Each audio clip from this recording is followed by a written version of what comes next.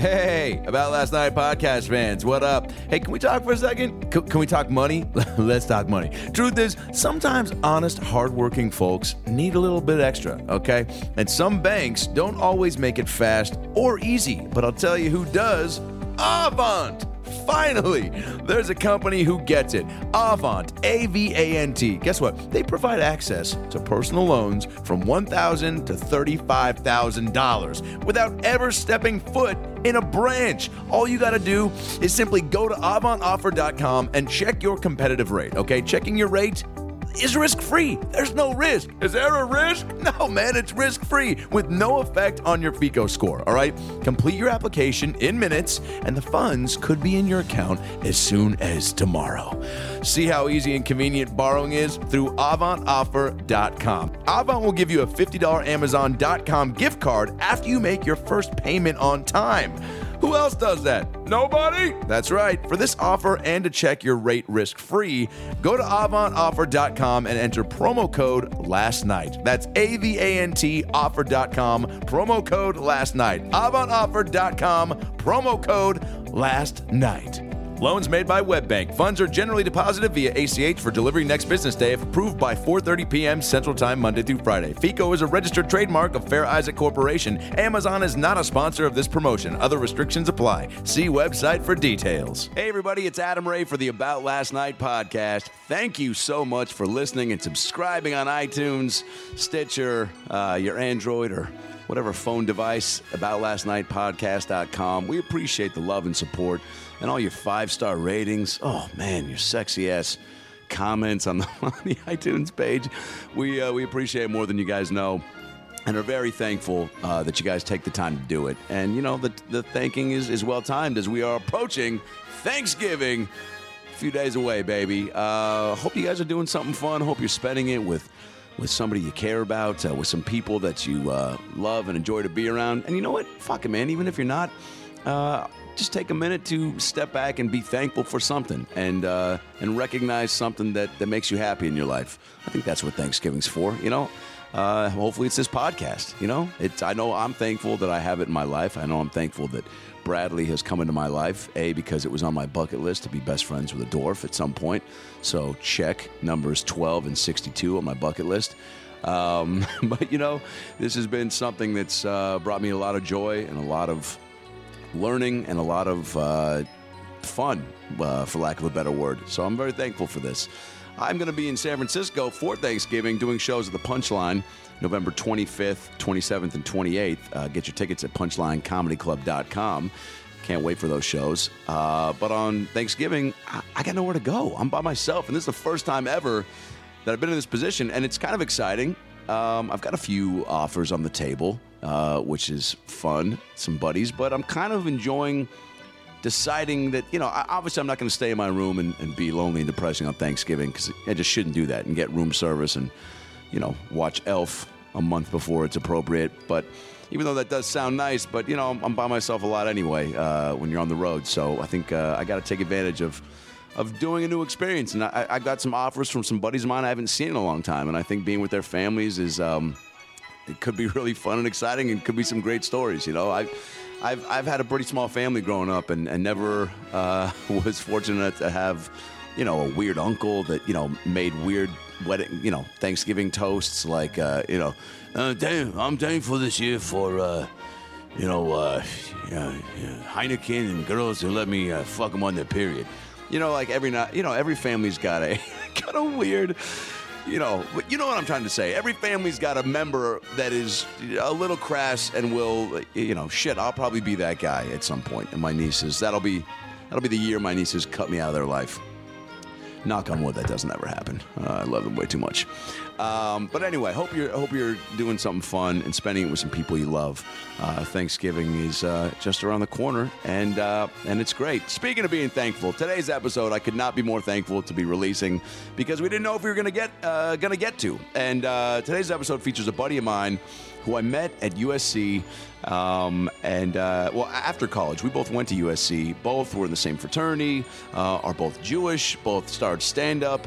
You know, at the end of college, started doing, you know, viral videos to kind of keep ourselves busy and get our name out there. a lot of similar traits and stories of just how we have made our comedy journey. And then he got plucked to be the newest cast member of Saturday Night Live.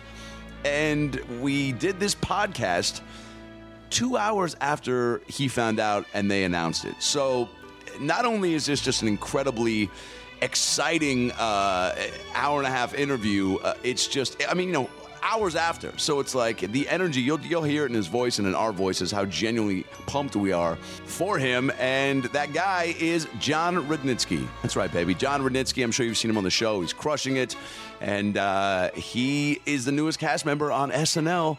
And he came to the podcast to tell us the story of how it happened, his audition process, how it's been a dream gig of his whole life.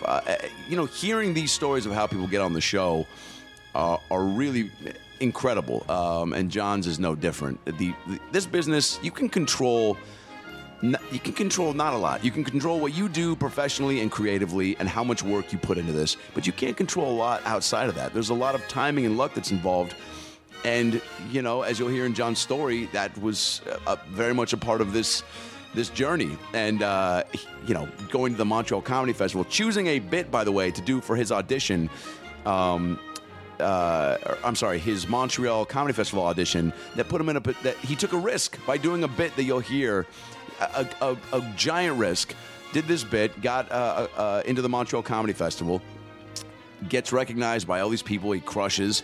A lot of people now are talking about him, blah, blah, blah. Anyway, you'll hear it from Jon. It's an unbelievable story. It just goes to show you never know, man. This was not surprising to me because I know how talented Jon is. But, he's 25 and in a great position of just being so eager and having so much youthful energy and still finding his voice, but having done so much groundwork already, stand-up-wise and sketch-wise. And he's a great fit on the show. And it just goes to show you that Lorne Michaels does know what the fuck he's doing because he picked up our boy Jon. And I can't wait for you guys to hear this episode and how great this story is. Follow Jon. Watch him on Saturday Night Live every Saturday, obviously. Follow Jon on Twitter at Jon Rudnitsky, RUDNITSKY.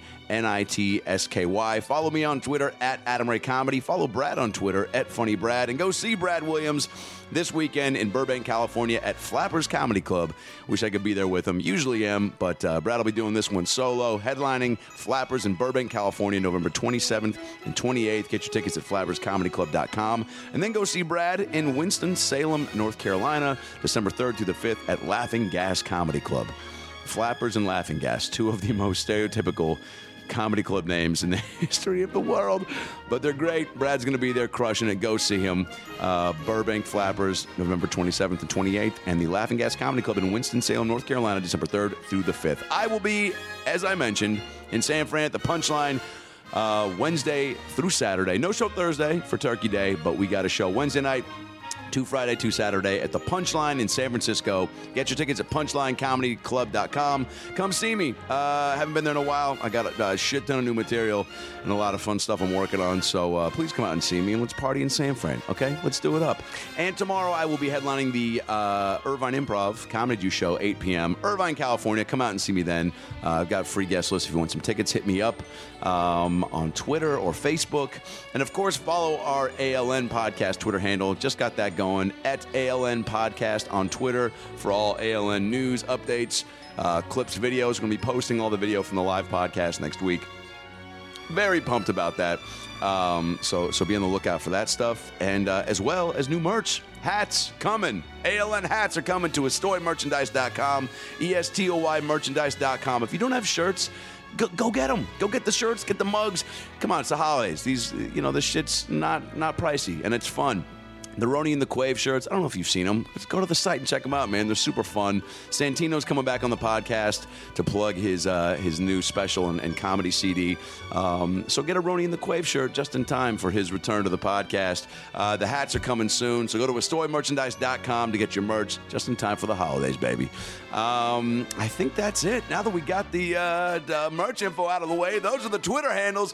Those are the tour dates. Now sit back, relax, and enjoy a brand new episode episode of the About Last Night podcast with our buddy, the newest member of Saturday Night Live. It's Jon Rudnitsky. Well, the weekend's over, so it's time to chat about it. Got a midget and a Jew, so why don't you sit down and listen to our dope podcast during lunch, dinner, or breakfast. Brad Williams and Adam Ray are here for you any time of the day. So come on and treat yourself right. It's About Last Night. Hey, you can do whatever you want now. Yeah. Whatever I want. Wow, look at you. Came out of the bathroom with hair product. You've changed already. I gotta tell you, You went into someone's bathroom and came out with gelled spiked hair. Wow, dude. Is Hollywood this on, by the way? Rudnitsky. Here, go flip it around and then turn that switch on. I'm a big believer that when you go into somebody else's bathroom, it's game on. It's game Yeah. on. If it's there and it's just I'm sitting using there. deodorant. I'm popping birth control. Whatever's in there. Jesus. Is that why it's missing? Where's my plan B? Where's need my some of plan B those. and my vitamin C? I know. Whatever you got. I mean, I'm gonna raid your cabinet. I'm not gonna lie. I've popped a few Adam Ray vitamin gummies that Yeah, I got a lot of those that in there. That's are in all there. you got. That's the most exciting shit you got in there. Well, you got great hair, Joe. You got great hair. Thanks, buddy. Hey, no problem. You're not the first person to compliment my hair on this podcast. No. That's just because my mom was on the podcast 2 days ago. We're blessed with a coif, with that Jew coif. Yeah, we are. It is. Wait. What's a Jew quaff? It's just kind of. Should we let him in on the secret?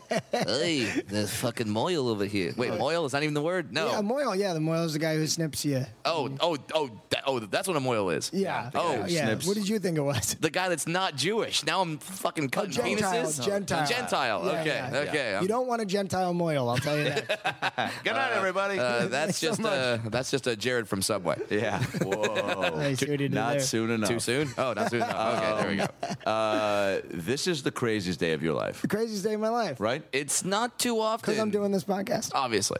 First of all, yeah, you know what's crazy about this too is that literally, I think it was like a week ago. Yeah. And it already had been brewing in my head because just the amount of funny interactions and conversations that we have, and then I'm like, oh man, and then I heard you on a podcast. Yeah. But I just I was honored that you called me after that, too. yeah, and I was like, it was great. I go, hey man, I heard you were great on the podcast, on our friend Kelsey Cook's podcast, and I go, you should come on because you were just great. You were very entertaining. It was a high compliment. I've been waiting for you to ask me for a long time. You know what I was also kind of secretly waiting for was for me to get to the point, which hopefully will happen this year, where I could bring somebody on like a lot of my tour dates. And I wanted you and I to like build up a handful of road dates of stories and shit, and Yeah. then come on because we've Right. had like some fun travel, and nights out. But I wanted I wanted like 2 or 3 solid weekends of some craziness. Maybe we could do that this summer. Obviously. So I would love that. Adam's going to open for you this summer? Well, that's the thing. I mean, that's what we were just talking about too. I was like, oh Yeah. yeah. No, I don't want that. Everyone's like, you're going to headline now. And I'm like, no, I Yeah. love featuring. It's the coziest spot. I'm the not a best, headliner For yet. sure. And also continue. I can't do 45 that I cra- like. You're bringing up a great point, by the way, Yeah. that how quickly everyone's just like, dude, so what's the movie you're going to do? Right, yeah, right. yeah. And it's That's just right. like the proportions have I'm been like, blown. no, I So gotta- you're banging Emily Ratajkowski right now? Well, I wonder, I could pull something off, right? Hey, man, Do I have a publicist now? do I have a That publicist sets now? that up. Dude, 3 episodes. Who knows, man? Like, you're just exposed now to the amount of exposure now weekly there's going to be people that are going to be hitting you up that you never even dreamed of. And the fact that you, like, for Taron me- Killam called me today. That was pretty cool. awesome. And I brought you you go. up. I brought Did up you? you guys. Yeah. What'd he say? He was like, oh, I love, He said love who? those guys. Oh, yeah, what? I love those guys. You go with the Heat? He goes, the Al Pacino movie? No, the one you were in with Adam. You did his podcast? Yeah. No, I didn't. You just did Montreal with Brad? Not familiar. Ringing a bell. Brad Brad What does he look Garrett? like? Yeah. Williams? What does he look like? Yeah. Oh my God! And for those of you who haven't read the show description or read anything in the trades, as they're called, Nice. we are talking to the newest member of Saturday Night Live, Thank Jon Rudnitsky. That's so weird. I want to ask, That's so fucking You're weird. a cast member of Saturday Night Live. That's so weird. John, what the fuck? Literally, let's also preface for the listeners. You literally found out how many hours ago? I found out on Friday, to Okay. be honest. And were you just not allowed to tell anyone? Yeah. And I thought they said they were going to announce after Labor Day, so then I'm Yeah. like, that's a long time to wait. Right. And then once I found out it was, this morning, then I called Adam last night, but he didn't pick up. Dude, I know. I'm sorry. Because I was like, I don't want Adam, I don't want you to read Find it. out. I know. I appreciate wanted to be the one to tell you, know. but I wanted to wait a little bit because people tell. Like who are like when they say don't tell anyone, you told like your family, right? Yeah, Like, so, like, I told my mom, and then I told my brother, and then then a sea of people are texting me. You just said you got like Said- 500 texts today. Yeah, well, I mean, I just been on Friday alone when I told my brother, I told a couple friends. Suddenly, They told everybody. yeah, Every Jew in New York. Yeah, my mom's bikini waxer's texting me. I'm like, I told you not to tell anybody. It's With like a discount coupon. It's just Ira, It's just what? It's just Ira. That's her bikini waxer's name. the fact that you know that is kind of frightening. Your mom is the sweetest, most supportive Yeah. woman of your career. Incredible. And so I can't even imagine, because when I found out this morning, and I told you this, man, I got legitimately choked up. Yeah. And because it's just, I'm just very proud of you. Thank I'm you. very happy for you. Thank you. I mean, Adam is, Adam's Right. been my mentor since since you came to do stand up at school. And Yeah, similar paths. Well, we both were in the BFA at USC, Yeah. acting Okay. school, and then both studied abroad in London. That's the Jewish frat, right? The Jew frat. We were both on the Okay. Jew frat. Well, no, the BFA acting school. Yeah, that's the acting that's school. the acting school. Damn it! The Jewish frat. Were you trying to make a joke? No, I was genuinely curious. Boy, do you know anything about Judaism? No, you guys have that one holiday right around Christmas, With the right? Moyles and the Gentiles. It's called a Snip your penis day. It's called sales. Sales. Oh, Whoa. yeah. That was a did there? joke. See what I Jesus did? Christ. Yeah. All right. All right. I'm gonna see myself out. You Never- guys. No. You guys. Never do a country club No, in New Jersey. You will bomb. You guys bro out for a second. You guys do your thing. All right. Circle jerk. Bye, Brad. Bye, Brad. Shalom. Yeah. What does that mean? You just cuss me out? Don't let the doggy door hit you on the way out. Get fit. Wait, country club in Jersey, is that might be the most heavily populated Jewish area? Lots of Jews. Well, then there's always one non-Jewish one, and it's like. It's essentially the anti-Semitic country club. Yeah. It's like yeah. people stay out. Wow. Oh God. Anti-Semitic country club. That sounds like the worst band name ever. Yeah, or the greatest. Or the greatest, depending on where you were raised. Depending. I mean, if you got three They're guys. actually a ska band. Oh wow, Yeah. who knew? They Yeah. opened for Save Ferris. Drink 2 if you're playing at home. Anytime Save Ferris Actually, is brought they're up. the musical guest on SNL first episode. so- Are they really? No, I just said that. I would have believed it. I'm assuming Miley's gonna host and do music. That's a great thing to assume. You're okay. But anyway, so when we met at USC, it was on the Scomedy show, right? Yeah. My buddy Jack Michaelman ran the Jack show Michaelman. at SC at a bar on campus. You've done it many I've done it. times. Yeah. It used to be Traddy's, which was an old school, Right. grungy, great bar, Yeah, and yeah, they yeah. fixed it up, and Jack put on this great show, and then we immediately He found. pushed me to do stand up. Yeah. I really was like, I did stand up in high school. I would do open mics in New York. My mom, again, going back to the most supportive person, would drive me in from Jersey, like listen to me talk about my erections, and then drive me home. It was like You and this- your mom are very close. Yeah. and Your they're- mom drove you to open mics? Yeah, she would drive me to open mics. That's And incredible. she would just, oh my, she gets so And so excited. proud and just being there. Yeah, just really wanted, That's so awesome. So, at what point were you even? I mean, we'll get into all this, but like the comedy influences, or like, it was from the get go. You were just like, oh, I want to do something in comedy, and she's like, okay, well, however, I need We help. went to a stand-up show at the Comic Strip, and then we got we asked afterward, do you have any info? I was 16. Do you have any info on open mics? Mm-hmm. And we got the whatever it was, the pamphlet when the open mics were, and I would come and I would do them probably once a month, and I would pack it out with my friends and family, and then I would Which they think- loved. and then Yeah. I would think, oh my God, I'm a comedian, you know, I crush, you know, this and that. In and then front you of come family out- and friends. Yeah, in front of family and friends once a month. You Right. write 10 new minutes. And then you come out to LA and, you know, and then I was at SC for a while. And I didn't do stand-up for a bit. And then Jack started this show. And then the Laugh Bowl happened, which is this USC versus UCLA competition. Yeah. You hosted it at the Laugh Factory. Yeah. And so we got to, and so then it was, and we'd already met previously. So then it was, and you were great. Yeah, and then we had like Bobby Lee and Brent Morin with a judge. My current agent was the judge, Ari. And, You had, you know, what's great about that too is that you, because you had done stand up maybe a handful of times at that point. Well, yeah, I guess a bunch in high off and school, on, and then it had been a little bit. Yeah, A bunch in high school, but where? Okay, so that's when you were doing the open mics. Yeah, How many though? not a lot. Yeah, I mean 20, 30.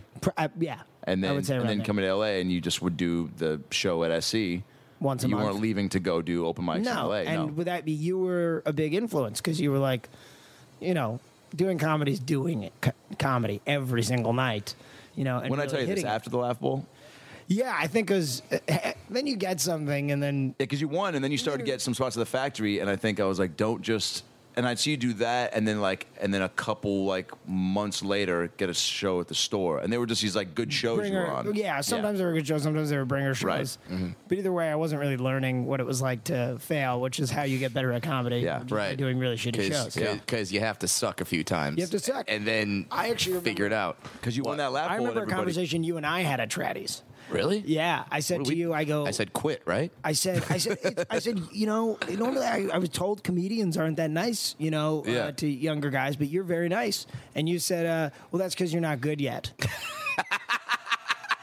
I gotta pat myself on the back for that one. That was good. Once you're good, everyone's gonna hate you. So Can you imagine the hate you're gonna get now? I can't. I'm like nervous about what people are saying. No, well, Johnny, comics. don't be, because and this is why you saw the flurry of Facebook. I mean, that's going to make you feel good. The It's amount of very people, and dude, you conduct yourself well in public. You're nice to everybody. That's why there's this crazy amount of support of people posting shit, because everyone's genuinely pumped for you. Because you've in the last year like just cemented yourself around more and been around clubs. And I mean, I see you around all the time now. And that was one of the things too that I was just really impressed about as soon as we had an early conversation where I was like, man, once you decide that you want to do it, because you were kind of in and out and doing shows a little bit. I was like, if you really want to do it, man, you just got to be hanging around more and doing some of these mics, and you just meet so many people.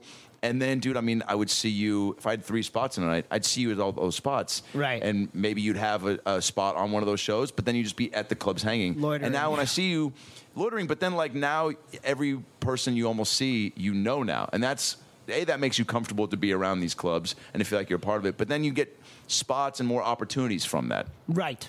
And it's not something I considered. It's a really important part of the game. And it's intimidating being around and just being around. Yeah, and it is intimidating. You feel like the new kid in the cafeteria at the Comedy Store for the first couple weeks. Sure. And everyone seems like, you know, the coldest person. Then you realize it's weird how you assume everyone's a dick until you meet them, and Isn't then that you realize, crazy? and then you realize most people actually aren't mean, and a lot of times the most successful people are the nicest. Yeah, they're just like There's a reason. But people are so intimidated to approach them. Right. So, so then the amount of people that have just been posting. I mean, it's a lot of comedians in LA. Yeah. And then friends and family back east. I saw a lot of Jersey. Jewish names on Facebook. So many Jewy names. So many Jewish names. Hurwitzes, Rosenbaums. Yeah. Lots of Bergs. Yeah.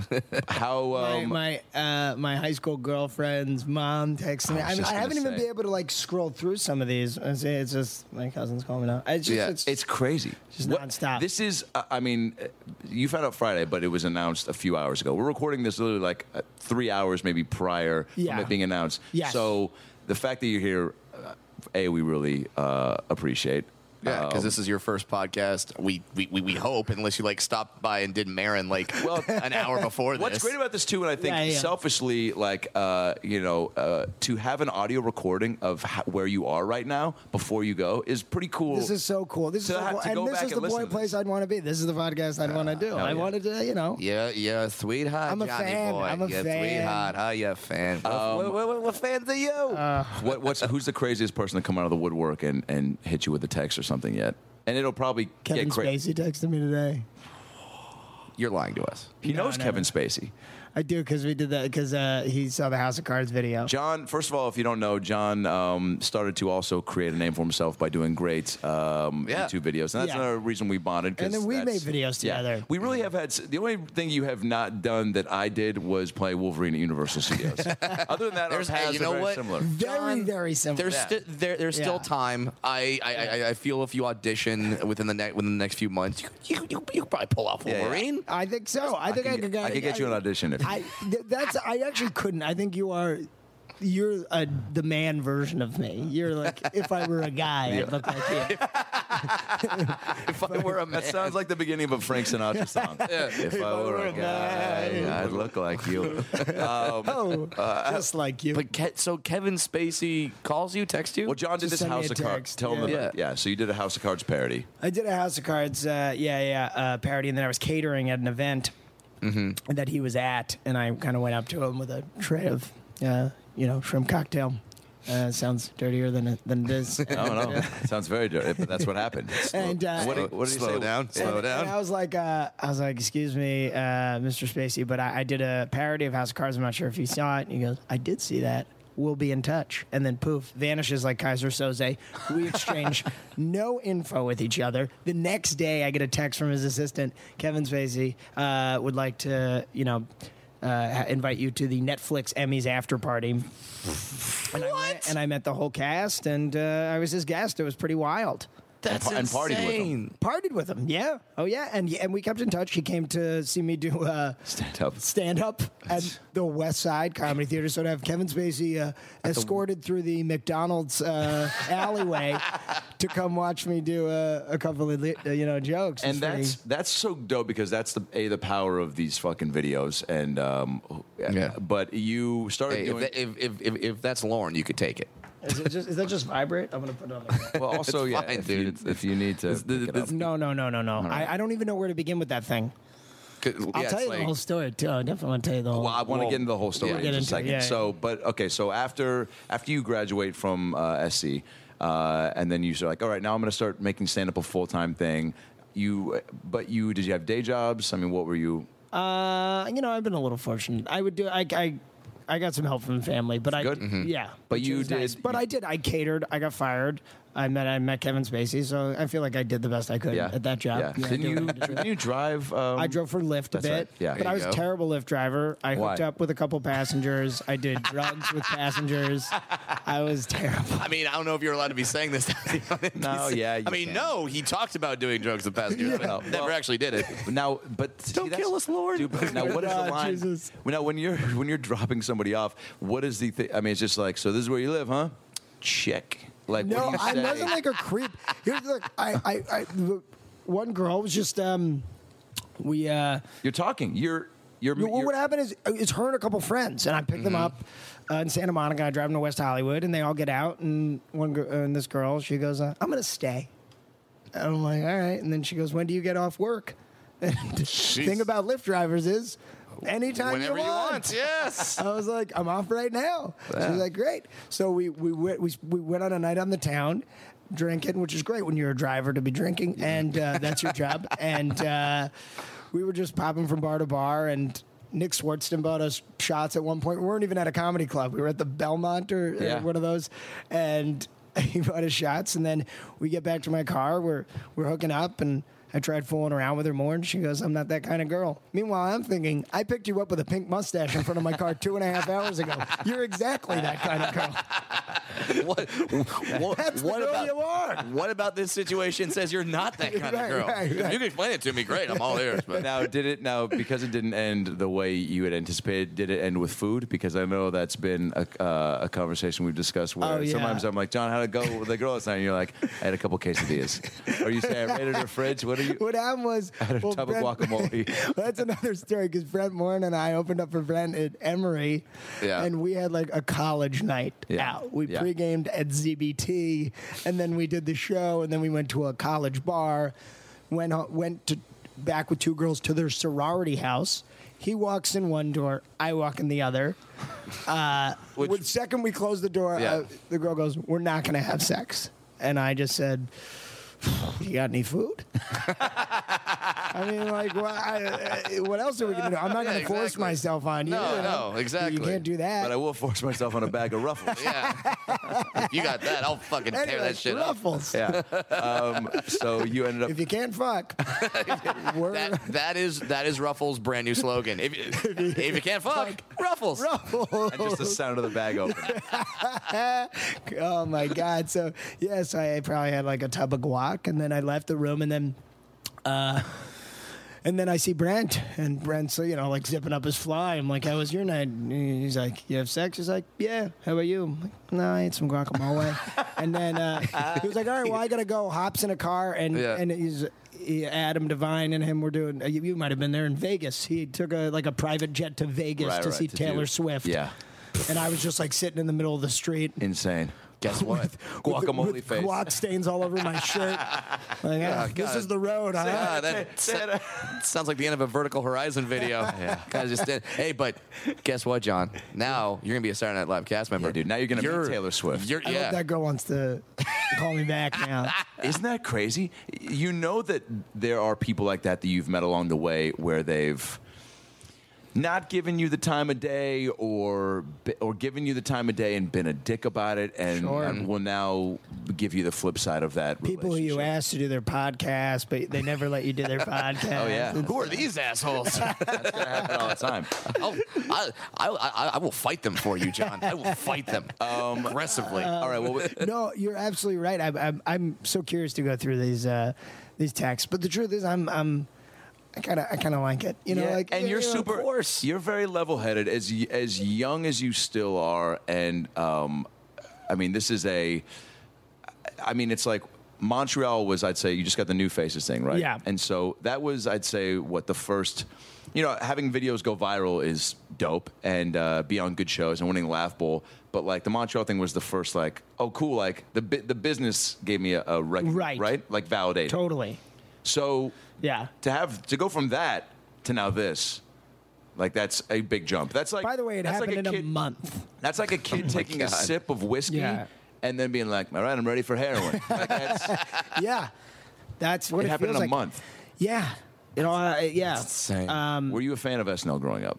This has been my dream. This was it. Whenever anybody asked me, what do you want to do? I always said SNL was the dream. It's crazy. I mean, you and I feel like have talked about it. We have. We grew up on I'm asking for the sake of the podcast. Sandler and Farley and those guys. Yeah, you grew up with the bad Phil boys. Hartman and now you're gonna be walking through those same halls. You're gonna be sitting in the same rooms. You're gonna be listening to Lorne on a Monday meeting. You're going to talking about the sketches they're going to do that week. I mean, it's really, I don't know when it will sink in. Like even walking around. Hasn't. I keep waiting for this emotional breakdown, but I feel like it's just. Oh, it'll happen. It's too much to process. When you hear your name called, I've heard too from many people. Yeah. Like that's like when I was talking. I'm sad it's not Don Pardo. Sure, of course, dude. Daryl Hammond's great. Yes, I'm very excited. And he has to replace a guy that's all the show has ever known is Don Pardo going Saturday Night Live. Right. But and he could definitely do that. He just chooses not. It's still an impression of it. Yeah, I think. What if you turned it down because it wasn't Don Pardo? They asked you, Lauren. It's in my rider. Thanks, but no thanks. I only use Pardo. Yeah. I think it would be great because every stand-up show my entire life has been, how do you pronounce it before I go up? With my name. It'd be great. I look forward to Daryl Hammond being like, so how do you pronounce the name? What do you Sherry O'Terry told Don Pardo, I heard the story, she goes, it's Sherry O'Terry. That's how you pronounce your last name. And he goes, I like your name. It just rolls off the tongue. It's got a nice rhyming scheme. Sherry O'Terry. And she goes, I didn't have the heart to correct him. Because he was so like, it's a great rhyming scheme. And she was like, he was into rhymes. Like, and he was so. What are you going to do? You're already nervous as hell as the new person. And it does it does sound great. Sherry O'Terry. Like that was, so what are you going to tell? So if Daryl Hammond's like, is it John Rudnitsky? You'll be like, sure, whatever. Done. Yeah. Whatever keeps me on the show. Adam Ray. I'm just gonna say your name. I'm okay with that. Whatever. Adam Rudnitsky. Yeah. I didn't even know, like when I read the news this morning, I didn't even know that you were going out for this. Like, I didn't know that there was in the realm of possibility. That's what I think. I think that's for most people, except for people like my writing partner who I spend every day with, and my parents And your mother, knew okay. what was happening because it happened so quick. Yeah. I can give you the play-by-play. Give us the whole thing. Give us. Yeah, That's why we're here. What all friend. really happened from Montreal. So what happened in Montreal was I auditioned with stand-up, and then for my callback, you're supposed to do the same bit that Sure. you did, but I've been doing this weird dance, which isn't as hacky as it sounds. There's also a lot of mime work involved. So I like that you're justifying. It's like, dude, you got SNL. You don't have to justify. Like, no, it's not bad. It's a good thing. No, but shit. you hear comedic dance, and you're like, Sure. what could that possibly be? with mime, and it's just like you think what are you gonna be a midget doing a lap dance? Yeah. That whole hack bit. Yeah. I remember I did it at the Improv, and Amir K came up to me afterwards and was like, it's funny.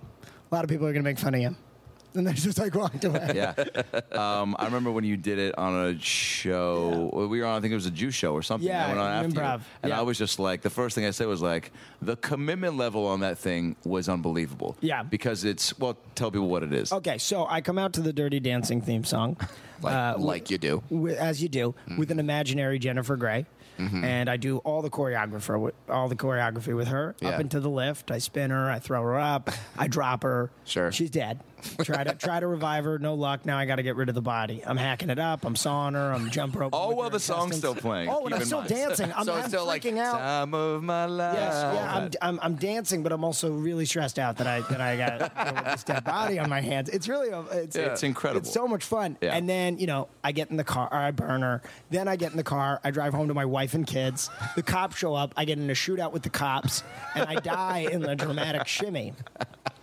Then, so I did. So I love that sentence. I die in a dramatic shimmy. Yeah. I didn't do this for the callback, but I did it at the showcase or at first JFL. Yeah.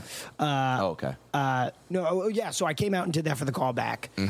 But since then, I've added a curtain call, which I did do at JFL, which is to Jennifer Hudson's "Love You, I Do." As you do, from Dreamgirls. I'm not sure why. I get up, I bow for like way too long, and then I gesture to Jennifer Grey. I pick her up. Yeah. It was all a joke. We were just having Sure, fun. it's We all both bow performance. together, and then we dance off together. Dude. all while saying nothing. It's 6 minutes long of no speaking. So when I went out for the callback, I came out to this music, and For they're SNL. for Okay, JFL okay, callback. They're expecting me last, to yeah. do this. Yeah. To do stand up, and and Jeff came up to me, the judge there, and he came up to me and was like, "That's the ballsiest callback I've ever seen in 15 years of doing this." And even then I was so excited I didn't think I was going to get it because so many talented comedians Sure. go out for JFL for 8 years, Right. But I think and if I had just done stand up, that would have been the case for me as well. You took a risk. I took a risk, and and it was wild. And then when I did it there, which it almost felt like it wasn't even part of the New Faces showcase, because even the way they announced it when they were giving our show order, they were like going through everybody who was doing stand up, and then at the end they go, and Jon Rudnitsky's going to do a dance. And I was like, That's fuck yeah. In front of all the other comics, just kind of look at you like, they're what? the fuck? What do you do? But yeah. What made you want to take that risk? Like, what did somebody Yeah. suggest to you? Like, hey, man, go against the grain, because that is a ballsy thing to do. Yeah, well, honestly, it's the kind of stupid shit I would always do in front of my friends. And I did it at a really small show for like 7 people, like a black box theater in Atwater. And after I did it, I mean, they were going nuts. And even though it was only a couple people, I go, wow, this really feels like something special and feels like something only I could do. Yeah. And I never felt that before. And now my stand-up's been affected. I'm doing a lot of different things now in my act, which is it's super rough, which is why I was like headlining. I feel like I'm just finding my voice now. Yeah, and that's Yeah, a great mentality to have. Yeah. I mean, Divine said when I think it was season 3 of Workaholics, they wanted to give him a special already, hour special, and he was like, I don't have a great hour yet. So no, he's Yeah, like, but no. like, I think Right. that'll like, and that's a great because you're going to build up. Like, wouldn't you get one first hour or one first Of run the- of yeah, headlining? the- And Hey, look at and me. it's not like I don't feel totally prolific when it comes to writing stand-up material. I'd feel like I'm lucky if I get a good joke in a couple of months. I hear you. finding your voice takes time, and you're going to just continue to grow. And you want to also too, when you first jump into that headlining world, it's going to be new, regardless. But you want to at least have as much of your guns ready to go and feel like, yeah, cool, like I'm pumped to do this. Not like, shit, dude, what am I going to do after 25 minutes? Like, how am I going to stretch? If you're going in with that mentality, because you're not, you didn't get it. We're not. Yeah, you might have opportunities and some money from these clubs, but it's like, think about when you go in and crush versus people go, oh yeah, we went and saw him because he was on SNL and it was pretty good. Instead of course, that's why I love featuring, because it is it's such a cushy little nice spot to do 20 in between. All right, so this dance, so you just like you do it on the small show and you're like, I got to do this again. Yeah, so I did the small show, and then for the call, and then I did it I'm doing this at every show I get now. So for the next month, I did this dance at every show. If I had 6 minutes, that's all I did. Dance, yeah.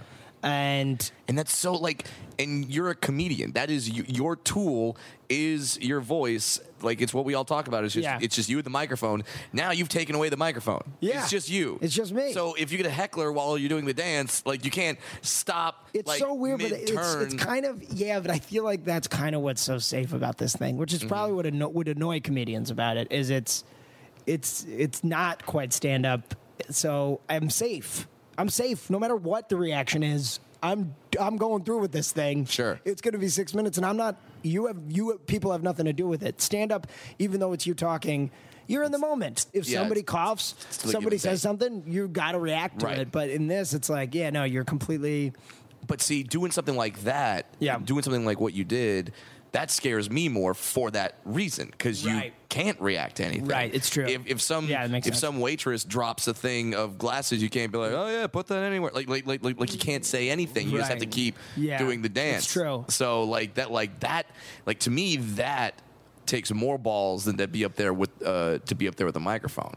Well, thanks. I appreciate it. What I love about it is the actor in you is a big part of that. Yeah. And you and I are few of the comedians out here who went to a 4-year acting conservatory, studied abroad. You came out here to be an actor first and foremost. Yes, right? first and foremost. Same and here. that's still what stand up and videos, again, like you and me, same thing, was to keep busy. And when you're waiting around, when you graduate and you're waiting for auditions that you don't have, you can't just wait. You have to do stuff to keep busy, and then you also figure out, I need to get as much stuff on my plate and make myself. There's nothing fulfilling about auditioning once a week. Fuck no. Also, how are you going to find your voice from a few auditions a week? Like, doing the stand-up and videos, that's how you start to develop some sort of a comedic sensibility. And so obviously you and I both do act outs in our sets, but that type of shit is not something somebody who isn't an actor would think to do, because and the commitment level again is so huge in that, and that comes from all the scenes and plays that you've done of just being locked in, being able to be locked in something for 6 minutes. You know what I'm saying? Oh yeah, totally. Because you literally, once you get into it, people are almost like, I can't believe he's still at minute 3. Like, I can't believe he's still doing it. But in your head, you're just like, I'm locked in. This is like I'm doing one long monologue. Go through it. Yeah, it doesn't feel that long to me anymore. Yeah. Although I'm always drenched in sweat and can't breathe afterwards. Well, and that's another example of why it works, is because you did it. To use a line from Adam Ray, you did it 1,000%. 1,000%. Yeah, you put everything you had in it. Yeah, you didn't have acid. Was that your Adam Ray? Are you going to do me on SNL? 1,000%, dude. You know what? For sure, dude. For sure. Yeah. I guess what if I'm giving you full disclosure to use any of my catchphrases. I always end up doing you or Santino. I end up just talking like that. Yeah. You do that showcase, and they tell you, you got Montreal. So I do the I do that at the callback, and then I was catering another event, a little kids party. I was doing the photo booth. There you go. And I saw a call from my agent, and I'm terrible at my the jobs I have, so I just step outside and I get my car and I call and John, we need those Tostitos lime chips. Yeah, fuck off. Suck my dick. I'll be back when I want. You pay me nothing. They're lime chips. They'll be there when I get back. I love that at Adam Ray's fancy catered party. Here's Tostitos lime chips. Hey, have you seen the commercials? People are always having a great time when chips show You just like him because the guy's in a Seahawk jersey. I do.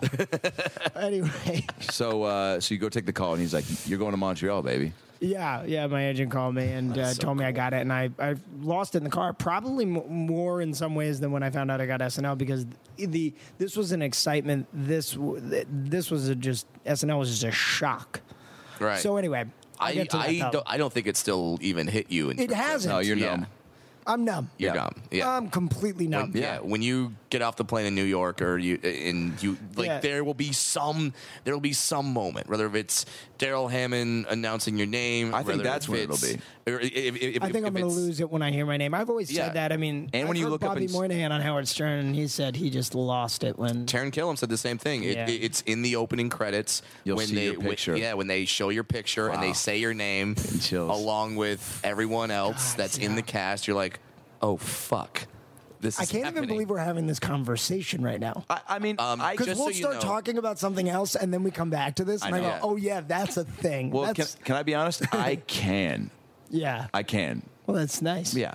I mean, I can, I guess, because these are things you just don't think on a day-to-day basis. You just don't think of these things as being plausible. It's what we're driving toward. It's we're doing all these things for something like SNL or Ghostbusters. Yeah. Or, I mean, we all know a handful of people that are we're like, oh yeah, that like, and that's why you see it in all these posts people are sharing about like everyone commenting about how ridiculously talented you are, and you're doing you and building your voice and everything. So like, I know you're just like, yeah, like you get to a point where you do certain things like, yeah, like this is what I do. I like should be, getting these responses at certain things, but like it doesn't totally shock me because, hey man, to have the stand-up background is great, but like you have the sketch and improv back, and then to have impressions that like you don't really do on stage, but it is something like when you did that McConaughey video, the True Detective parody. Yeah, it's like that was a fucking spot on McConaughey, right? And that was the first time I was like, oh shit, you've also got that on top of the acting thing, which for me is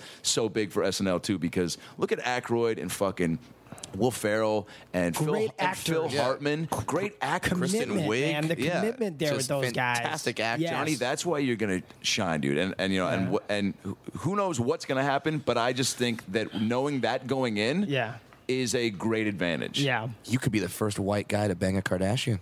Oh my God! I was. Wow! I was thinking that the second I found out.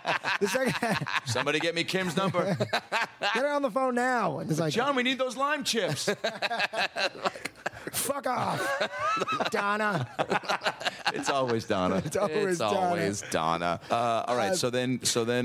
Right. Okay. So then you lose it in the car over Montreal because this is lost it. I was so excited. It was like I couldn't believe I was going, and I was so excited to go and do the dance there because I felt to show the world, man. Show the world on this the biggest dance. stage. Yeah, on a big stage.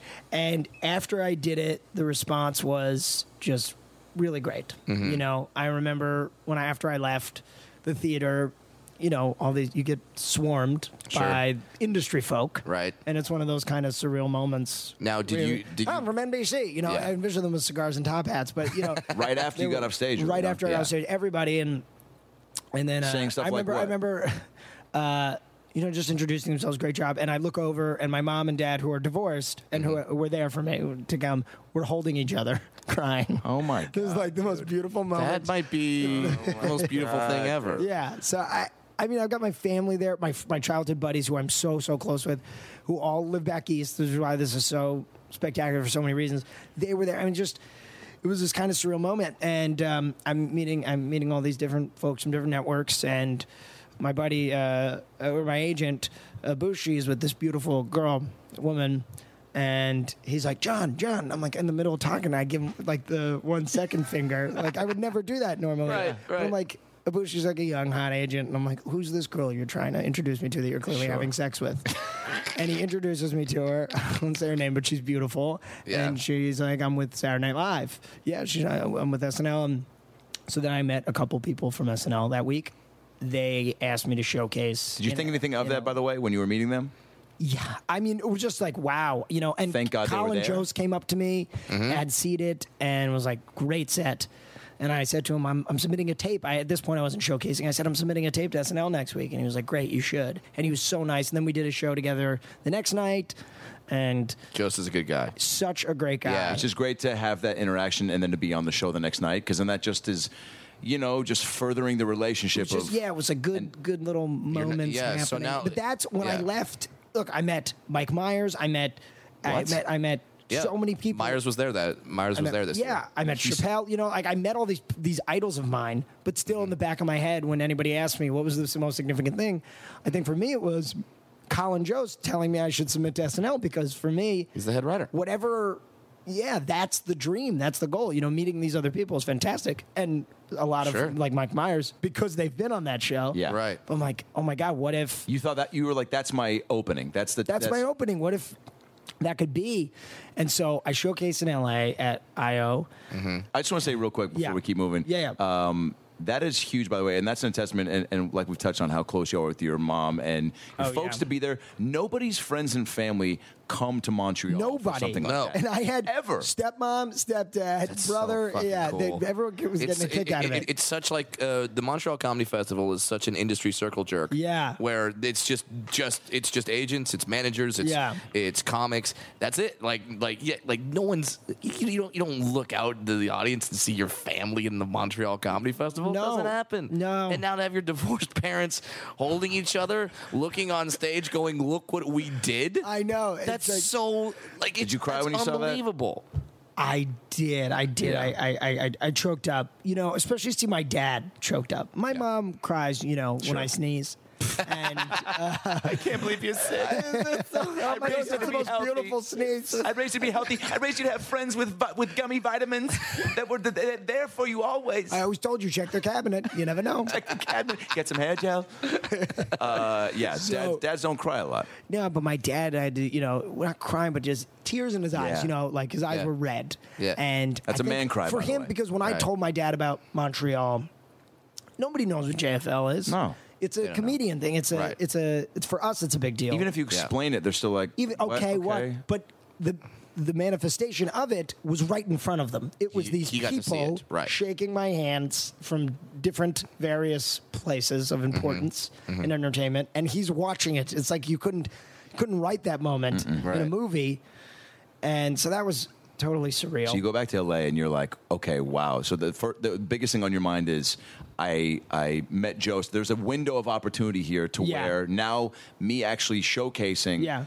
There's a little bit more weight to this. Sure. Yeah.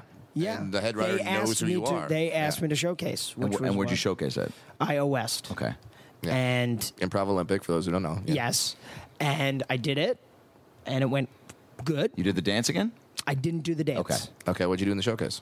In that first showcase, which then ended up changing, I did a former DJ working at Chipotle. I did John Mayer having a stroke. Wait, what do the DJs sound like? Like what kind? Because well, I do it to Rihanna's "Hopeless Place," and it's just like me going down the line, like rice, beans, chicken, and steak. Nice. And then I'm like, it's $1.85 extra for a guac. Is that okay?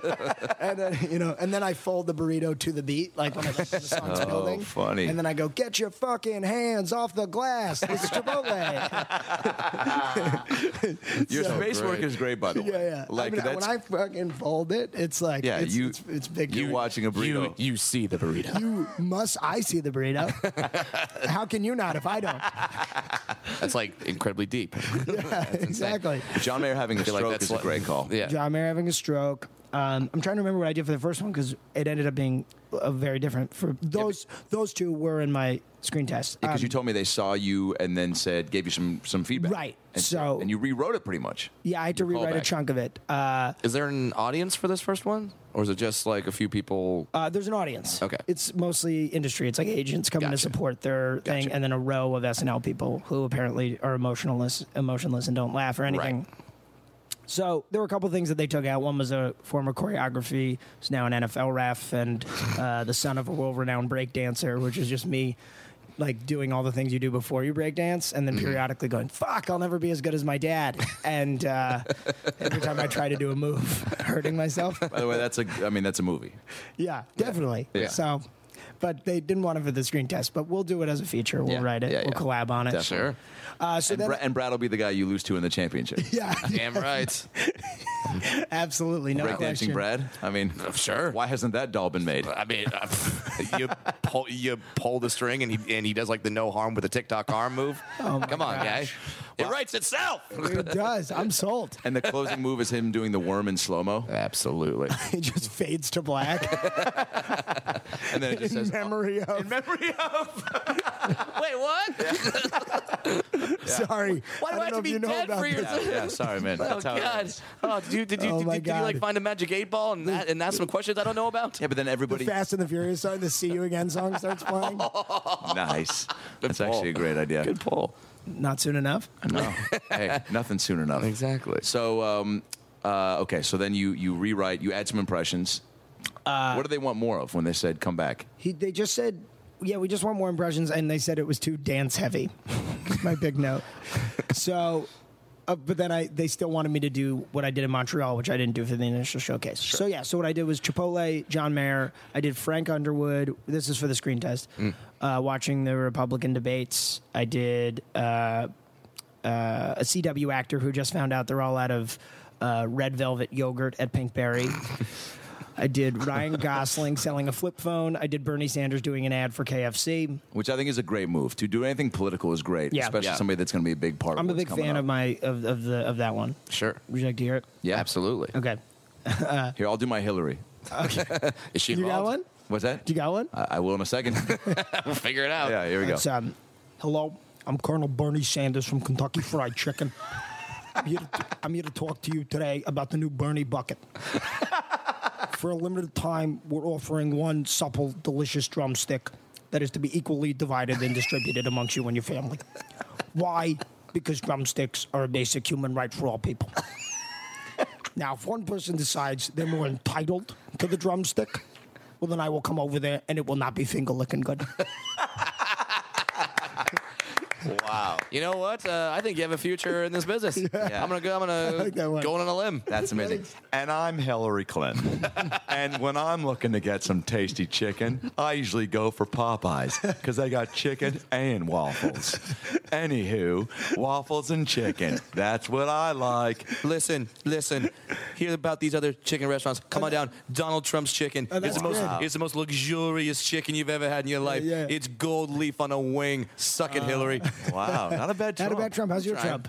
Well, the thing about... Wait, I've never tried. That was like Sandler. That was like Sandler. It was like a Sandler fucked Woody Allen.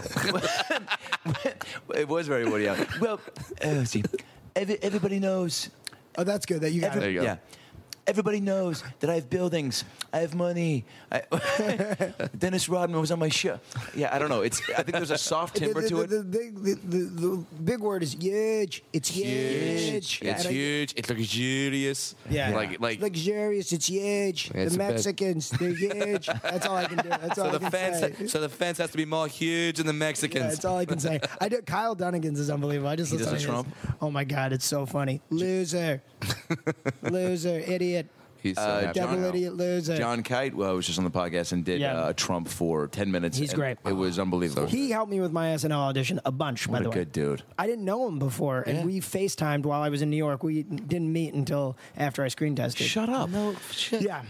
So what happened was... What a mensch. So actually what happened was after I showcased, I was opening for Steve Byrne at Levity Live in Nyack, and I didn't even know. And then I got the call that they wanted me in New York, and I said, I happen to already be here to screen test. Right. But for me, what I realized, and it's how I did with the House of Cards and the McConaughey thing, is I wrote the idea. He's like, you just need to write the idea. For Bernie Sanders, I couldn't dad it. But then I wrote the idea of the chicken, and then suddenly I could say it.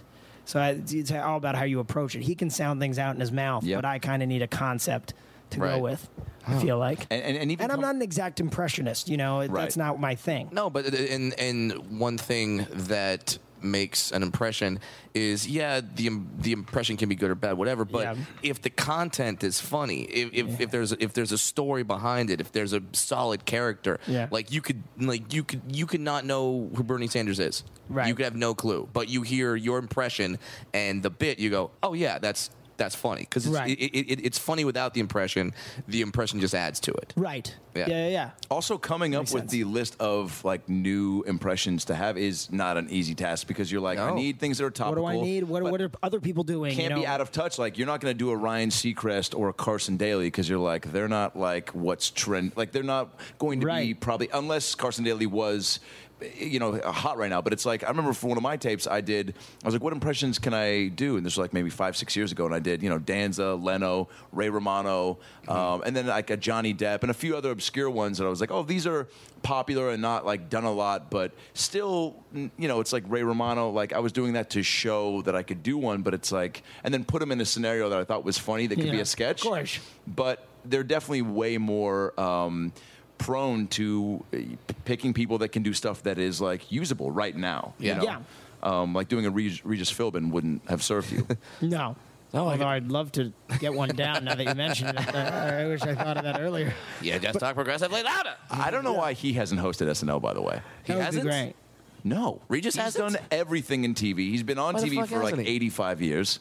Right. Well, they had a Facebook campaign to get Betty White on there. We should start one for Regis. There you go. I'm down. Regis. We started Kickstarter. 2016. Is that how that works? I guess. Is that? Let's raise money for Regis. He needs it. Then we just collect the money. Show up at his house. We'll give you half of this if you do it. Yeah, sure. Okay, so then you go back, and now you go from West Nyack, which is a couple hours from New York City. Yeah, actually, really close. I would say like 40 minutes. Yeah. And what is so now walk us through the journey. Steve Byrne. So I just found out I'm screen testing in front of Lorne Michaels on Wednesday. Wait a minute. This is when I was in New York with Brent, and we were going to meet up. I didn't come in because I had a lot to do. Totally. And this is this is what you had to do. And you were having sex, so I didn't bother you either. All right. We may or may not hit that part out. The live feed that you sent me from your hotel room. I did. Sure. I think my exact line We're not supposed to talk about that? Yeah, no, I think I was like, John, I'm fucking up against the window. You did. Hit me tomorrow. Overlooking the city. Overlooking the city. Oh, great. All right. I'm doing my best Regis in the mirror for the next 3 hours. So, so I was in New York with Brent, and you were going to come down, but you couldn't because you had to now start working on this. Right. But so you weren't telling anyone. It was so great that I was home in Jersey. My dad was out of town. I locked myself in the house, in the room. I had like a house to myself, which was really nice. And I just plugged away at this. And I'd FaceTime John Kite, and I would FaceTime my writing partner and just go over things. And Steve Byrne actually in the room goes, I'm going to put you on the phone with Nassim Pedrad, and gave me the phone. And we talked for like 15 minutes. And we've talked throughout this whole process, and I told her yesterday that I got it, and we've never met in person, but we were both like crying on the phone. She's unbelievable and was so helpful. What did she? Every So talented. stage, the game, just telling, just very supportive and telling me what to expect and certain aspects. But it is so different every scared. time. And you're different so every time based on what I've heard. You've heard stories, but at the same time, to have that advice from someone that's been there before just kind of makes you go like, okay, this is you have an idea. Yeah. The test is the same, I think, for the most part. I mean, it's the day after. I'll get to all that. So I go to 30 Rock, and there's hair and makeup, and it's a whole. And then you're just walking through those hallways, and I'm like, I can't believe I'm here right now. Wait, real quick, nonstop from Friday to Wednesday, you're working on this just. Yeah, well, I'm going up and doing the shows at night, and then and Monday. I was going to ask, you were showcasing. Yeah, and I'm working on the audition, and then I'm going into the city, and I'm trying it out at clubs, which. So fortunate as stand-ups that we get to do that. How many times a night would you do that? I think I did it twice each night. Yeah.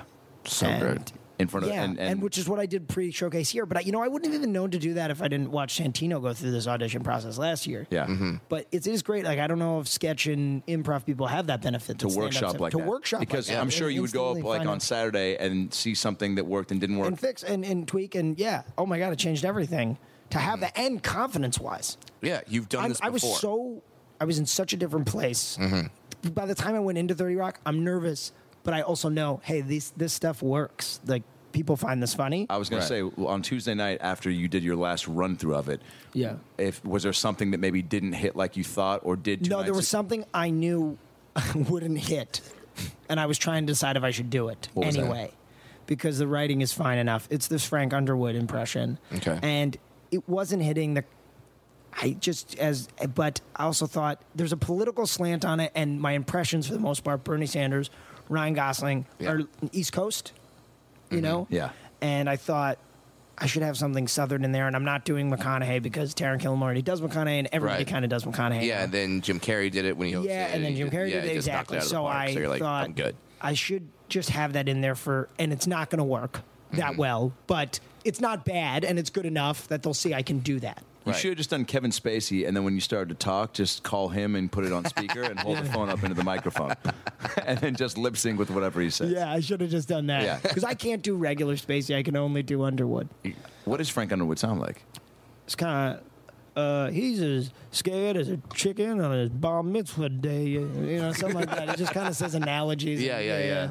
And he's just very Southern proper. Very Southern, but I kind of like add this thing I just like to say fun things with that. I kind of add this like thing with his lower lip where I'll just be like, he's like a baby suckling on his mama's bosom. You know, like, you just got to add as many B words as possible. Yeah, but the milk is sour. Why is it like that? Is it 2%? Is it whole milk? I don't know. But I'll have some more with some Chips Ahoy.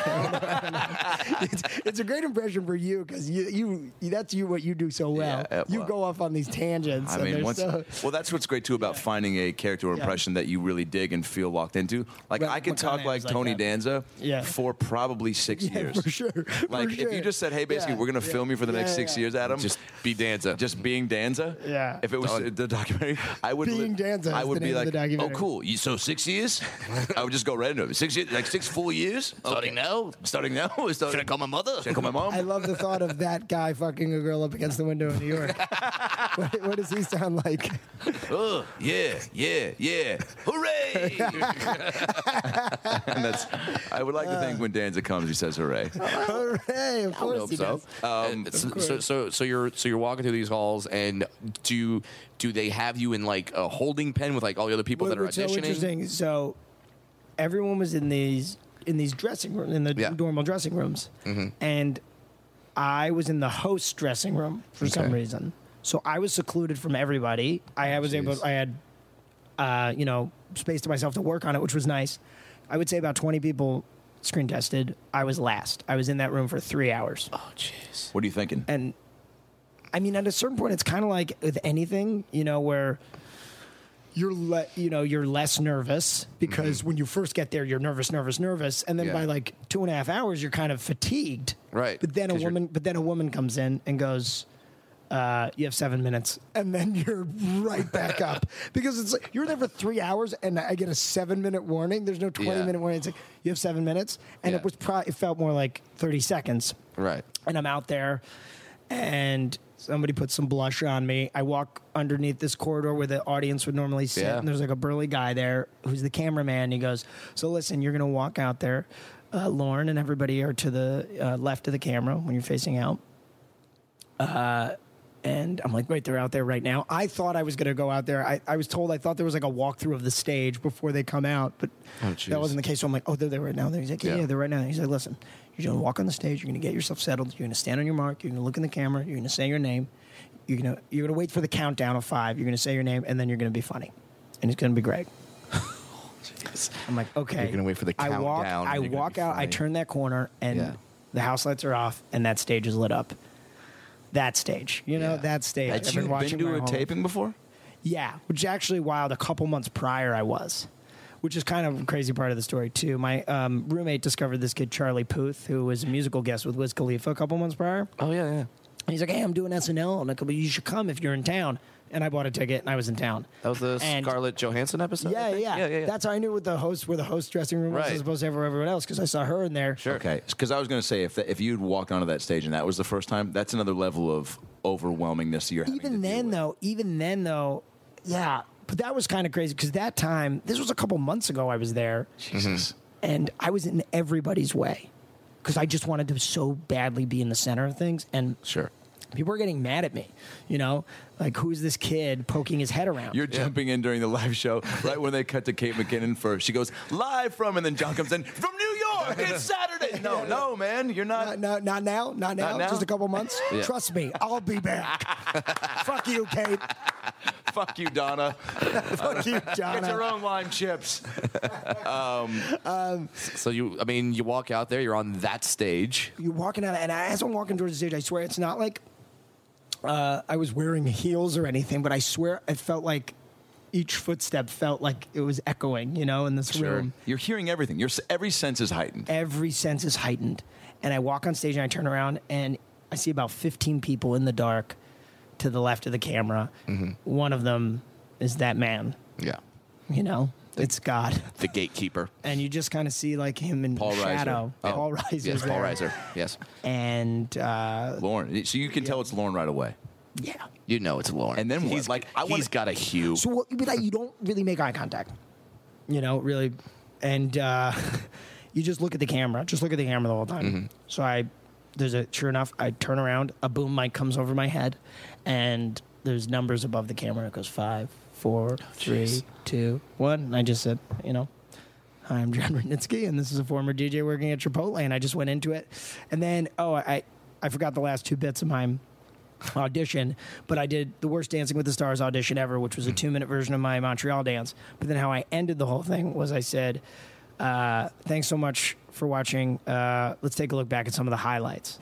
And then I did a best of my audition, a slow motion montage to Sarah McLachlan's I Will Remember You.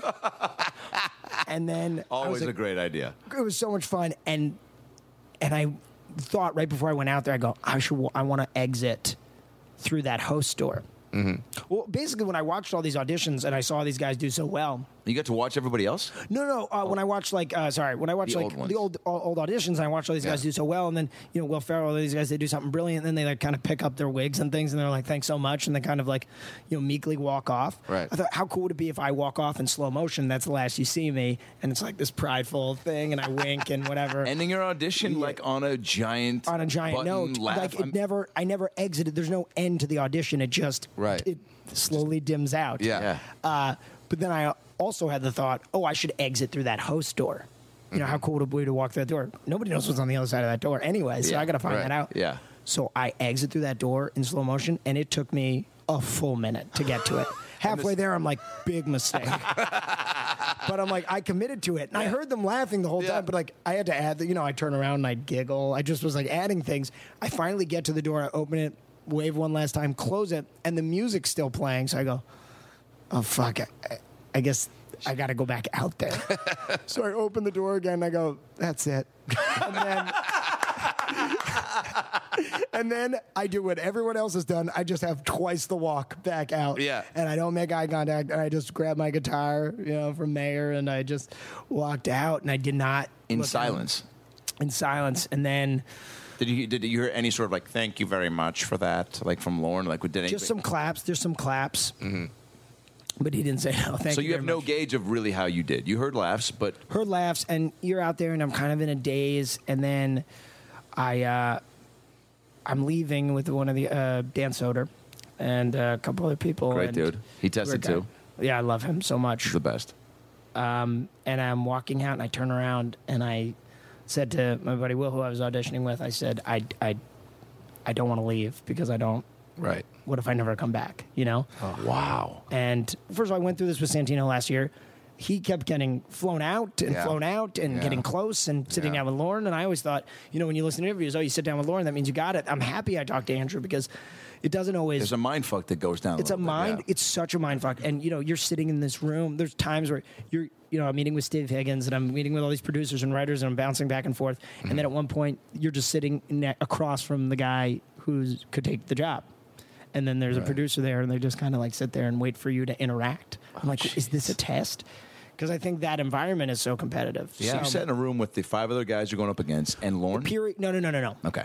Just periodic, it's speed dating. I'm meeting with producers, writers, and periodically I'm in a waiting room with one other guy that while 4 other people are rotating. Right. And then what are the questions like? They're just sitting down. They just want to know that you're not crazy. It's just like, how you doing? They just want to see how you act as a human.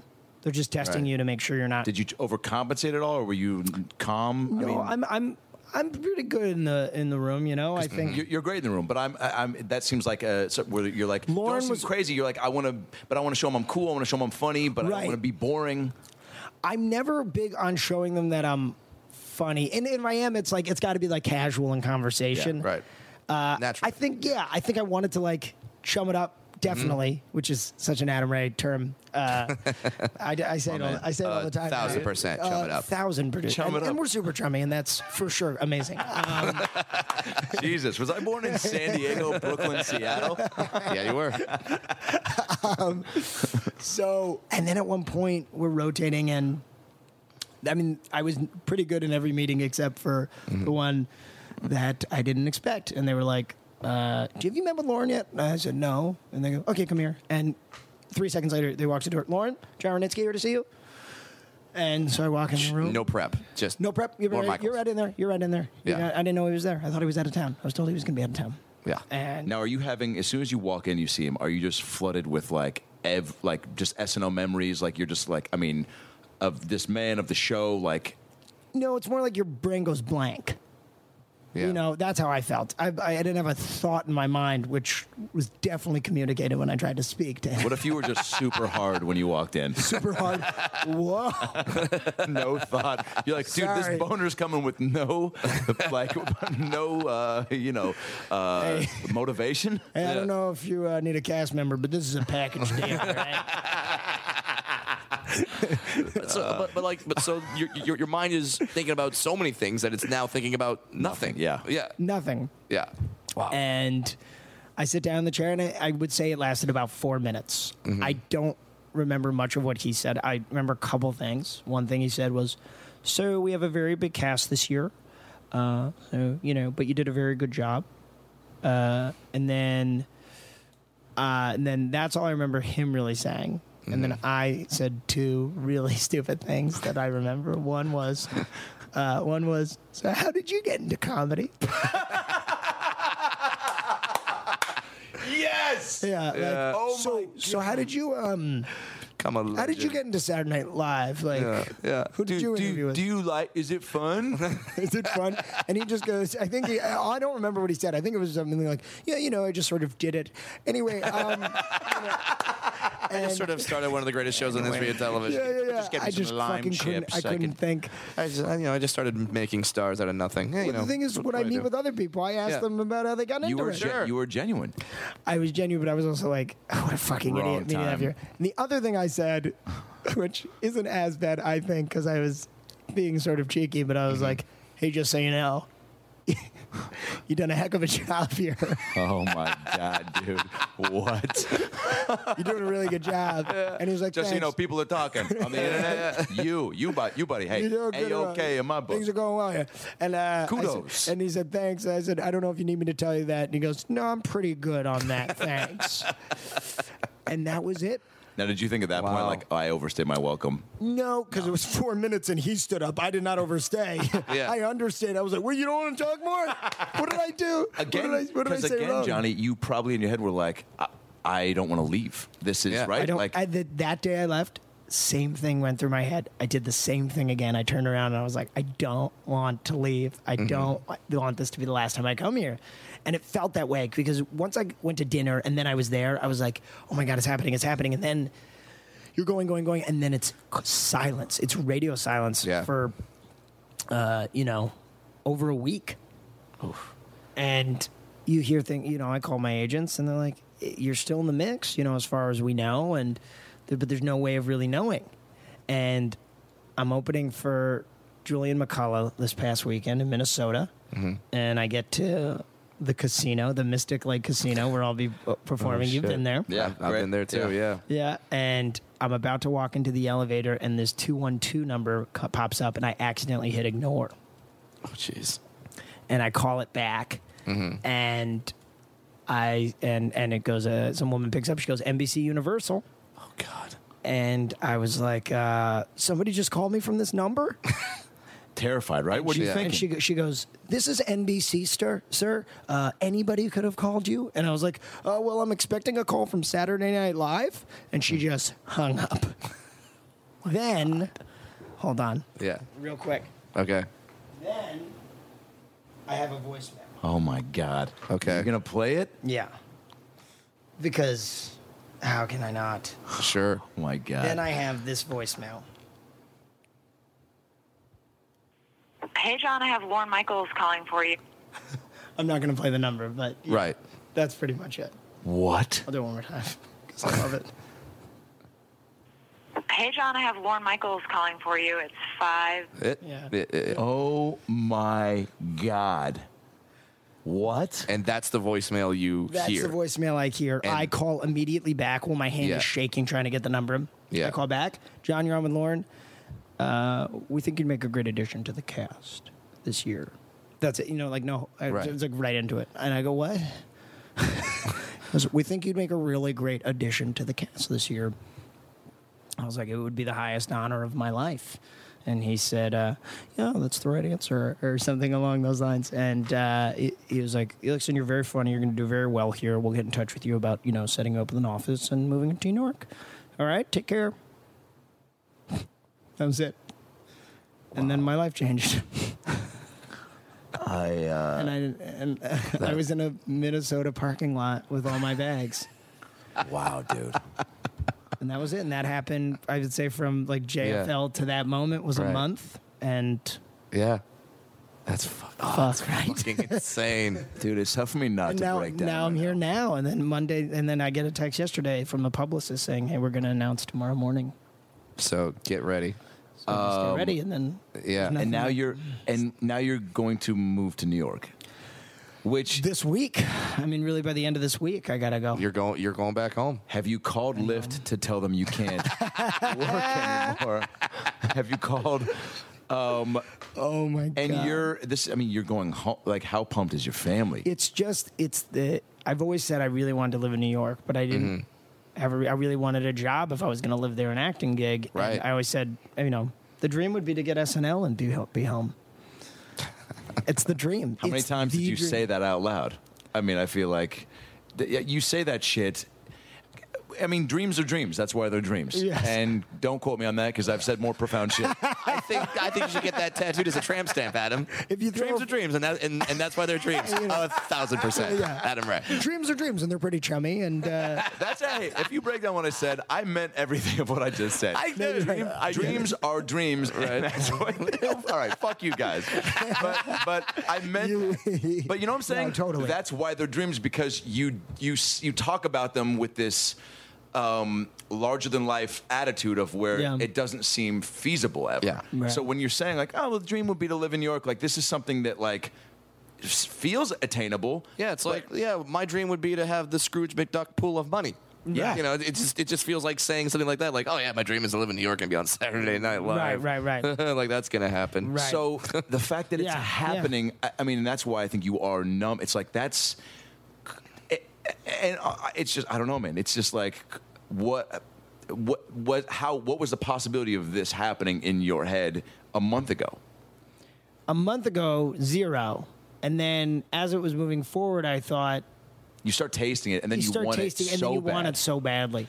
And I really thought, I did really well, and there are certain puzzle pieces that make sense to me, but it's such a crazy thought. John, it's such a crapshoot, dude. It's such a crapshoot. It's a crapshoot, dude. For me to even get the Hyundai shit was a crapshoot. Yeah. To get into the 20 people that test is a crapshoot. Right. To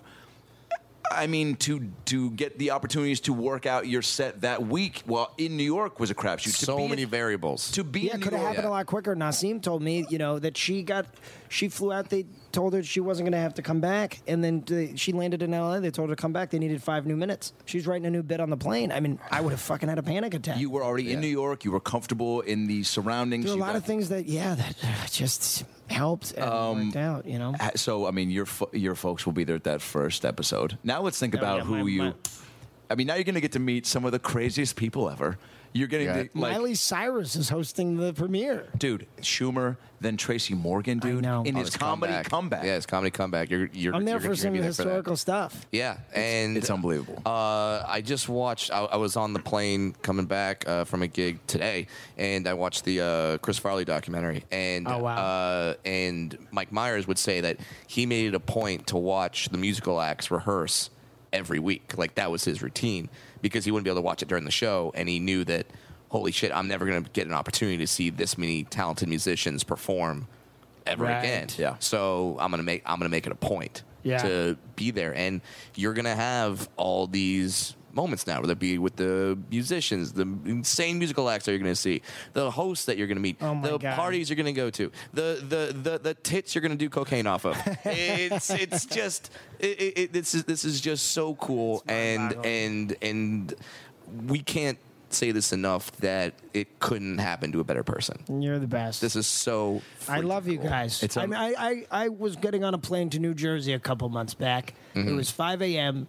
and I see the back of a midget's head. And this is true. I go, I only know one. So there's like a 1 in 5 shot. And I was like, I'm going for it. Per head? Yeah.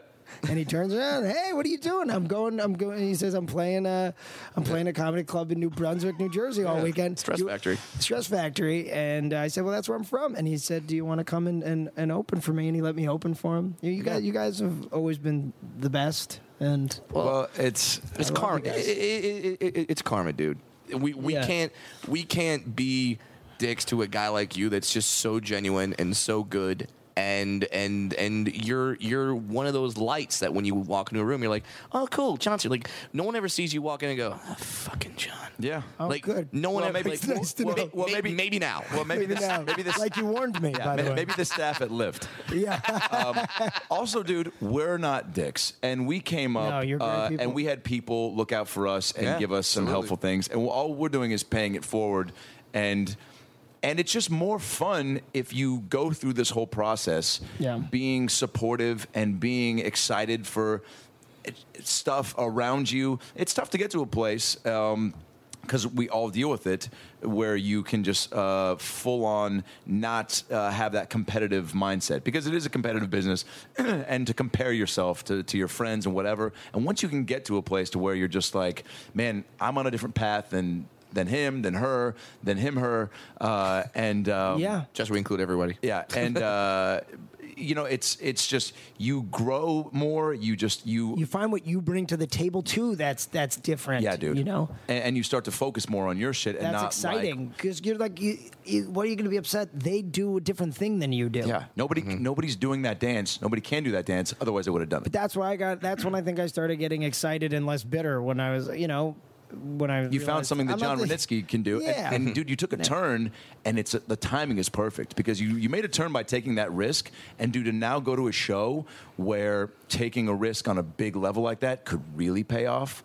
Like, it's you're going in with a great amount of momentum, confidence-wise. Yeah. So my only advice is, when you impersonate me in the opening sketch, for sure. I already said for sure. Yeah. Just make sure that that you get a great hair wig. Yeah. But number 2, like, don't lose that the balls that you have. Yeah. Like, as far as like taking risks, because look where it got you, man. You know, like that's. This is pretty wild. I make out with Taron Killam the first day. If this goes well, I will absolutely. Yeah. If this goes well, this will be a cool interview. If I'm back in a year, this will be so depressing. Though. If you're back at Lyft and we're back here doing, you definitely won't have me on the show. Well, we'll do like a behind the music type podcast where we'll be like, he had everything, the world at his fingertips. He was no longer driving for Lyft. he could walk into a bathroom and use hair gel without even asking, because his dreams were just dreams, and that's why they're dreams, and now they're nightmares. Jesus. Also, one last piece of advice. Yeah. Find a way to write in a midget into a sketch. Please. Yeah. Because let's be honest, that hasn't happened yet. No. Has it? I don't think so. Have you auditioned for SNL? No, I've never done it. You're not going to tell me if he writes that in and Brad's already out there shooting his show for Hulu. No, we got to have it. We got to have it. I mean, you're going to be out there shooting Deadbeat? Yep. I'll Amazing. Be out there. When? Yeah, in the fall. We'll hang out. Damn right. I'm coming out there too, because we're going to get Doogie. Neil Patrick Harris is doing the podcast. Are you headlining anywhere? I'd love to open for you. Hey, I'd love to open for you. Cut 2. Obviously, dude. And yes. We never got to do that show at Gotham. I know, we will. But now it'll be, John. It was going to be Pete Davidson, right? Presents. Yeah, you mean Pete Davidson. How cool that is. And now do you know Pete? No, but he sent a really nice tweet out today. I've gotten to be real chummy with him. We're great pals. I'm sure I'm going to love him. You're going to love him. He's going to love you. You're going to love Beck and Kyle. Talk to Kate and Leslie because just did the GBs with them. Oh yeah, Everyone's gonna love you, dude, and you're gonna crush. Be Jon Rudnitsky, and everything's gonna be great. Oh, I love you. I'm so fucking proud of you. I love you, Adam Ray. I haven't been this excited in a long time. Yeah. That's not true. When Cool Runnings came out on DVD. That was a while ago. Okay. Well, hey, it's been a while since it's been that excited. Yeah. But I didn't know it came out on DVD until a couple of years ago. He just found it in the Walmart bin like 2 weeks ago, and all the voice. You didn't think to go on Amazon. I could play the voicemail of that, and it will bring tears to our eyes just the same way. Adam, it's actually Lorne Michaels calling. Adam Ray, you have Lorne Michaels. You also have Best Buy from La Cienega to tell you that we found it in the bin. Oh, see, I thought it was Lorne Michaels calling. Hey, did you know that Cool Runnings is out on DVD and Blu-ray? John Candy, good friend of mine. Rest in peace. The special features are really something. Your audition now is going to be something that people look up. Whatever. I don't want to get down that path anymore. You're going. I got to do well. We got to remember. I got to do well. Yeah. Look how good his audition was. Why didn't he do a fucking sketch? It's not gonna happen. You're gonna crush it. So pumped. You leave. Thanks for having me. Good luck moving and getting all that together. Mm-hmm. Finding a place. It's exciting. Or you're just gonna stay with the folks. No. I'm gonna find a place. Yeah, you got to. I'm gonna get a place in the city. I'm gonna do this life. But they're putting me up in a hotel while I look, which is pretty cool. So that'll be nice. Dude, wow, that's amazing. TV life. Jon, congratulations. We love you. This is just bananas. This is fucking bananas. And I say this, don't forget the little people. Hey. Hilarious. Wait, have you not used that one before? Not here. Wait, how did that take so long for you to use that line? Yeah, Jesus. Dude. Oh my God, I don't know. Call yourself a comedian. I feel like that should be your catchphrase. I was saving it. Make a shirt. Twitter. Jon Rudnitsky, JonRudnitsky. He just bought at SNL 41. I never tweet. I need to tweet now. Guys, never tweeting now. I'm getting a lot of followers today. I Instagram more than anything. You do? Yeah, and that's at Jon Rudnitsky. Oh, it's all Jon Rudnitsky. Yeah. Right. I don't know if you have a website. Oh yeah, JonRudnitsky.com. Okay, great. And that's all my YouTube videos. That's look up Jon's YouTube videos because that's a great intro. And some of them are with you, and they're great. One of my most favorite videos that I've been a part of is with you. The Wine Guys. We wrote together, The Wine Guys. I love that video. YouTube Wine Guys. It's Jon and I playing sommeliers, I guess. Sommelier and cheese connoisseurs. This is also great, Jon, because one of the many show ideas we've had. Your phone has not stopped buzzing. We can finally. This is so cool. It's insane. I can't even believe what you're going to go back to right now. I'm going to just sit in a room and I'm going to respond to people. I got to respond. Do to it, man. Not that I wouldn't respond. I mean, like I want to respond to everybody. And do it now because there's going to come a time where you just can't. When you're getting 3, 4, 5 episodes deep, you're not going to be able to respond to everybody. Yeah. Because you're going to be so fucking busy, dude. The amount of work that Beck has described to me is it's a lot, but it's awesome, you know? But you want to be locked into it. Oh, if you're sitting in the writer's room, like always responding to your ex-girlfriend to be it's awesome, you know? Yeah. I don't have time for that. Picture me, Miley. Yeah. No, man, save that for the Insta. Oh, man. I'm curious about all the ex-girlfriends. You can't help but be, right? You might get like a 5th grade ex-girlfriend coming out of the woodwork. I thought you were going to say you might get a 5th grader coming out of the woodwork. Jesus, Adam, you sick fuck. Jared over here. I love you. Never know. Who's that? You're Tony Danza, I think. Okay, I don't know. Well, you know what? You just basically did, and that's a fair thing for you to just do, because some people go, here's my Adam Ray. They go, hey, what's up? I'm Adam Ray. Here's my Tony Danza. Hey, what's up? It's me, Tony Danza. I'm like, all right, we are different. That's great. That's great. I love you. I'll see you in New York.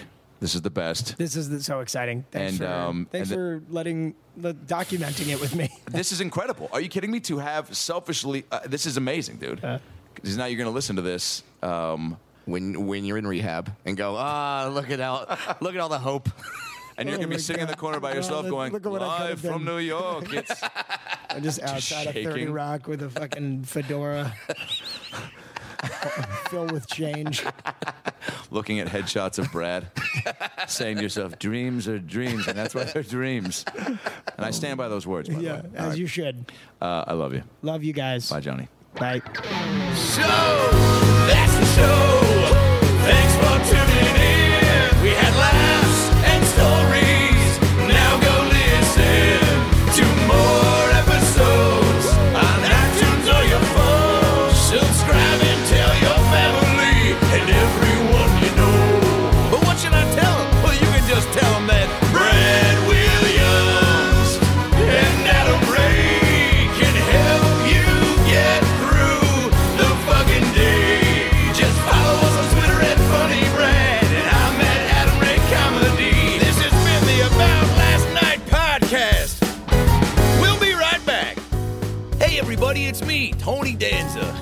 Thanks for listening to the About Last Night podcast with Brad Williams and Adam Ray. Boy, they're a lot of fun, huh? Why don't you subscribe on iTunes to this fucking podcast? Give them a 5-star rating so this midget and this Jew can feel good about themselves for a couple minutes.